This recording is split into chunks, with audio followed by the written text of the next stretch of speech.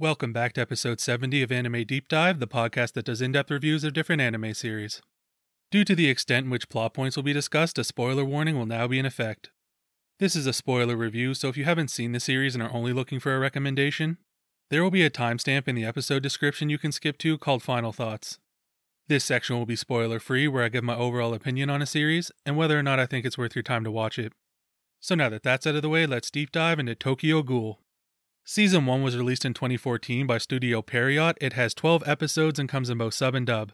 I watched the series in sub. The story follows Ken Kaneki, who while walking home a date is attacked when the woman reveals herself as a ghoul. Luckily, Ken is saved by some falling steel beams at a construction site, crushing his attacker. Left in critical condition, Ken's life is spared by an organ transplant from his ghoul assailant.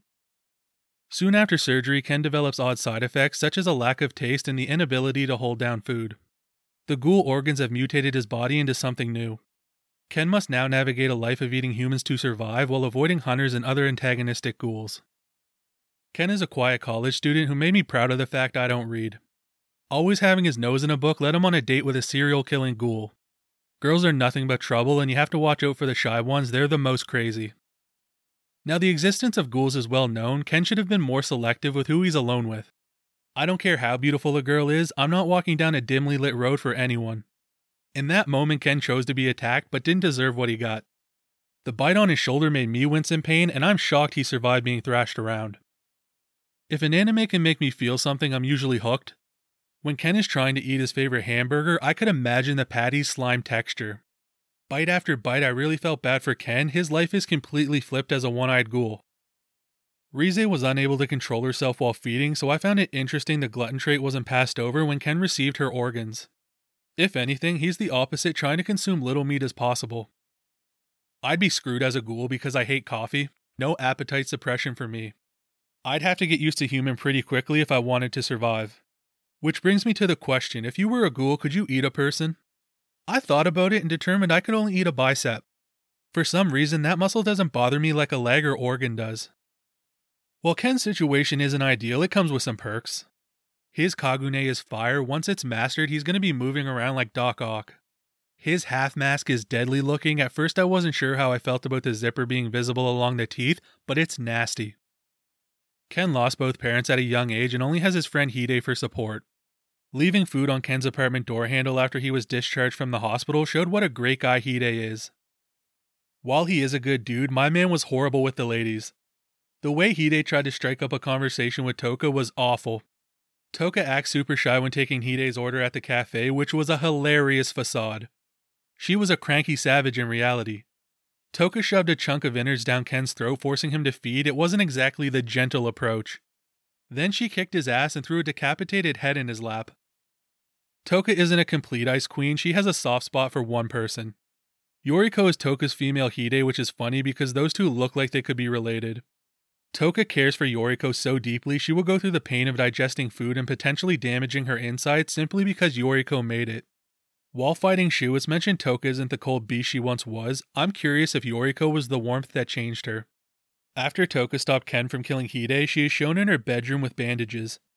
I was surprised Ken got in some hits. Maybe she really has become soft.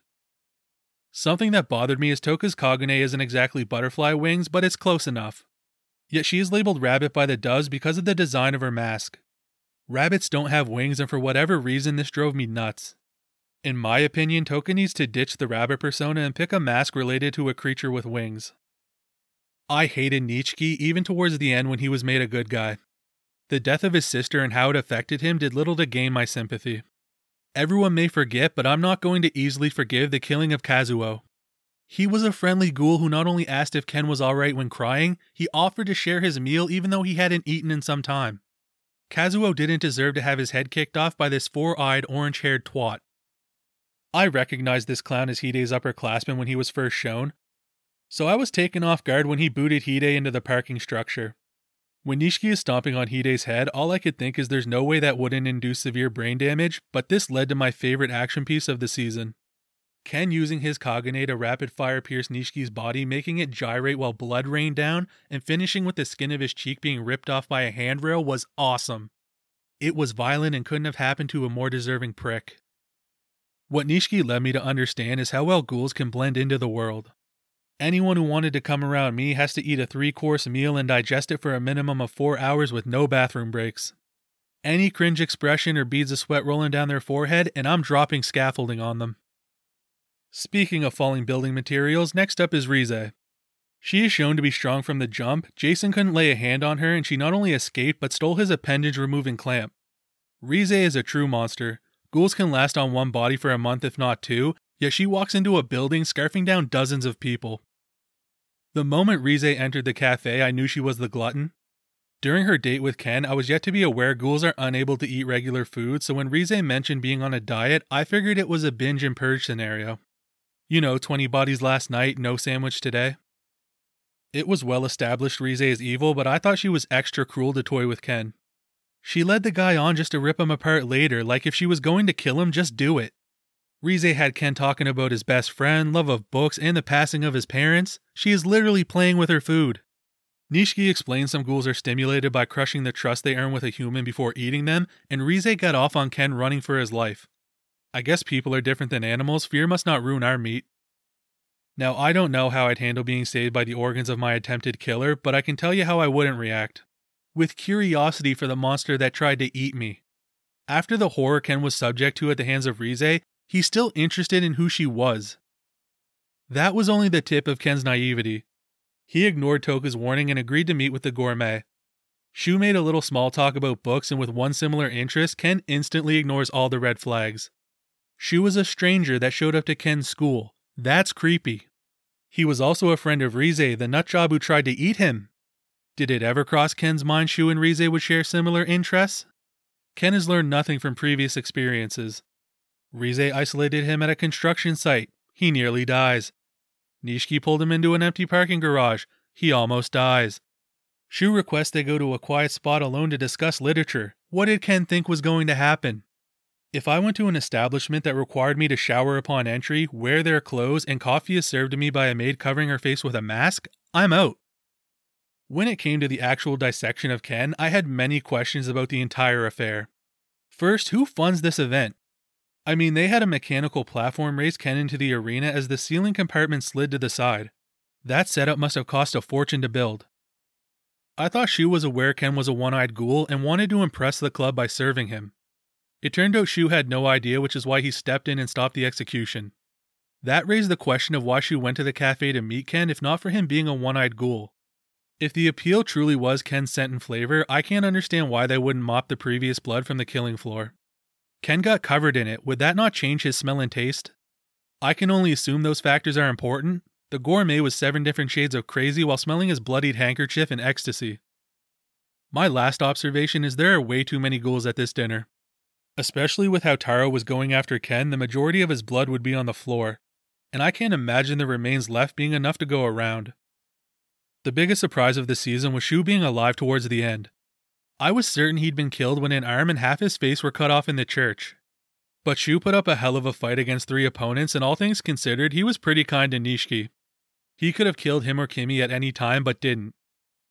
The fact Nishiki can get a girlfriend is beyond me, but Kimi might be dumber than Ken. She is fine with her boyfriend killing people, excluding her friends and family.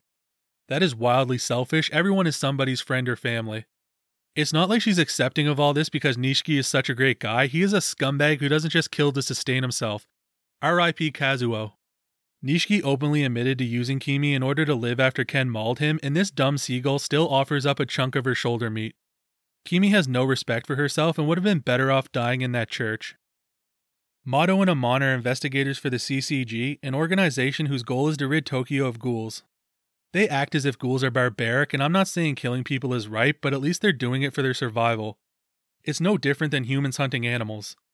The majority of them are not just killing to kill. Of course there are outliers as mentioned, but every group has them. Watching Mato search for answers regarding Jason's clamp, he indiscriminately executes ghouls left and right. The first was self-defense from an attack from behind. The rest are, hey, have you ever seen this before? No? Then die. Mato is no different than the ghouls he hates. In fact, he is worse. Hinami is a little girl ghoul who Ken connects with through a love of reading. She is staying at the cafe with her mother until her father's business with some dangerous people is finished. Unfortunately, Hinami's father and mother are killed by the doves, and this is where Ken really pissed me off. So far he's beat Nishiki, held his own against Toka, and survived fighting Taro. He had been training with Yomo, which gave him confidence to save a piece of garbage like Nishiki from 3 ghouls, but he wouldn't risk himself for Hinami's mom. Ken didn't have to attack the doves head on. He could sneak up from behind just to create a distraction so Hinami and her mother could escape in the confusion. Mato is the true monster. He lured Hinami into a trap using her mother's body parts. Hinami does have to accept some responsibility on that one. She's fallen for the same scent trap twice now. Then Mato whips out both the mother's and father's Kagune to kill a child. The coolest part of the investigators is they transform Kagune from slaying ghouls to be weapons used against others. The one Mato made from the doctor reminded me of a thick version of Kuroshiki's Sword Eater and Chivalry of a Failed Knight. Not that it mattered because Toka was playing chess when she tricked Mato to fight in an environment where his weapon was less effective. I was happy Mato died, but stayed true to his creed until the very end. Even if it costs you an arm and a leg, once an enemy is in front of you, you must fight. I don't understand our next villain's displays of force. Throwing a man through the doctor's door wasn't needed.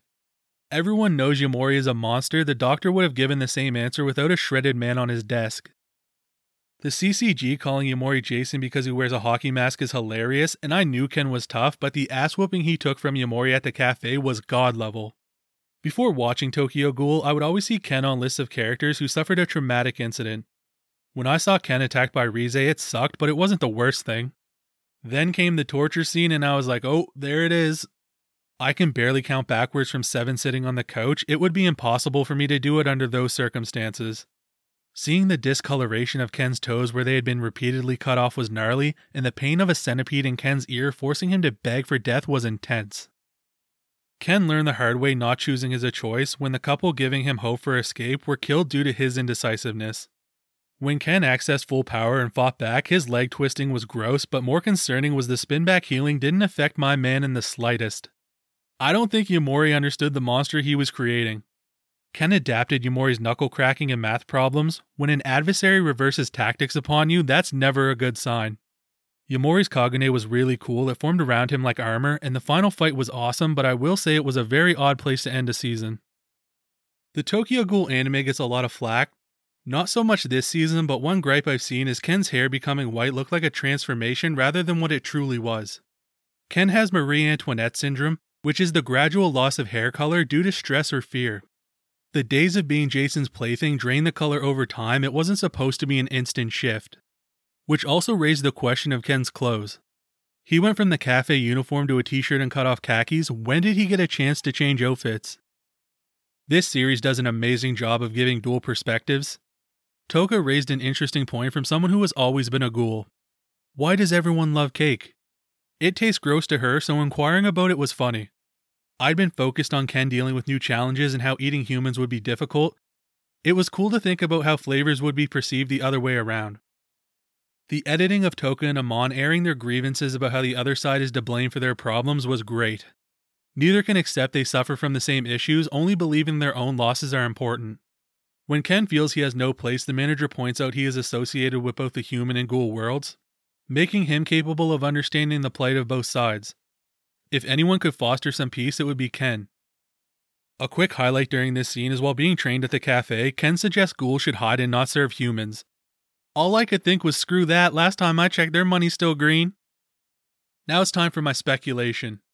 When the construction cable tore apart and the steel beams came crashing down on Rize, my first assumption was Toka cut the wire.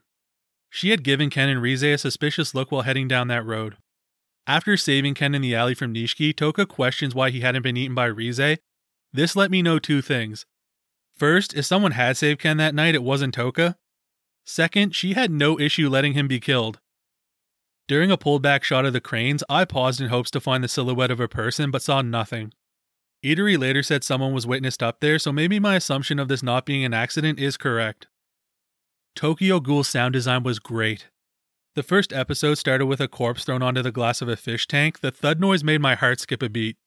I also want to say the stomach growls of a hungry ghoul were realistic, but how can a fictional creature's noises be realistic? As for the voice acting, I can't make this stuff up. Kano Hanazawa, who I mentioned in every other review, is the voice of Rize. She absolutely killed this role. Rize's maniacal laugh while devouring a pile of bodies was insane. I once again had no idea this was Kana's voice until I looked it up. This woman does not miss. Nitpicks. Rize looked like a grown woman compared to Ken while on their date. He is supposed to be in college but looks 15 years old. When Ken tried to stab himself to confirm he is a ghoul, I personally would have targeted my hand and not go straight for the organs, just in case my taste buds really were off due to the surgery. When the manager explained studying people aids in ghoul survival and how he likes humans, it was a nice moment that I had to ruin by saying, yeah, you like the taste of humans. When Ken goes to resupply the cafe with food, he's told to put the man in a duffel bag.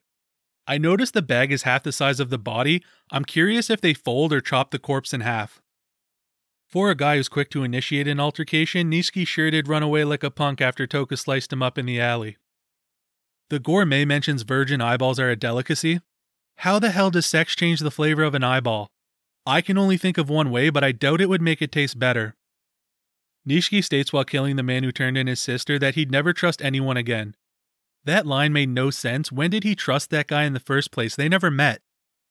Toka is so concerned with her identity being exposed by Kimi, yet she goes on top of the church with glowing wings as if that's not noticeable. If Hinami's mother told her the doves were out instead of lying about needing something back home, I feel she may have been more receptive to her father's scent being a trap. Amon's haircut as a rookie was awful. Toka's issues with her brother and him being brought in late didn't do anything for me. I wish they would have saved that for season 2. This isn't so much a nitpick, I just laughed at the CCG, Jason, and pretty much anyone else searching for Rize, having no clue she's dead. Months of inactivity and none of these major organizations put it together. Best girl waifu and harem. Rize is too crazy and I didn't find Toka all that interesting. Best girl goes to Hinami for being adorable and bouncing back from the death of both parents. In time, she's going to be a beast with her dual Kagune. The two ladies welcome to the harem are Ryoko, aka Hinami's mother, and Kaya, one of the servers at the cafe. Final thoughts. Tokyo Ghoul had a great world build with some over-the-top characters. The fights were fantastic and I'm excited to carry on to the next season.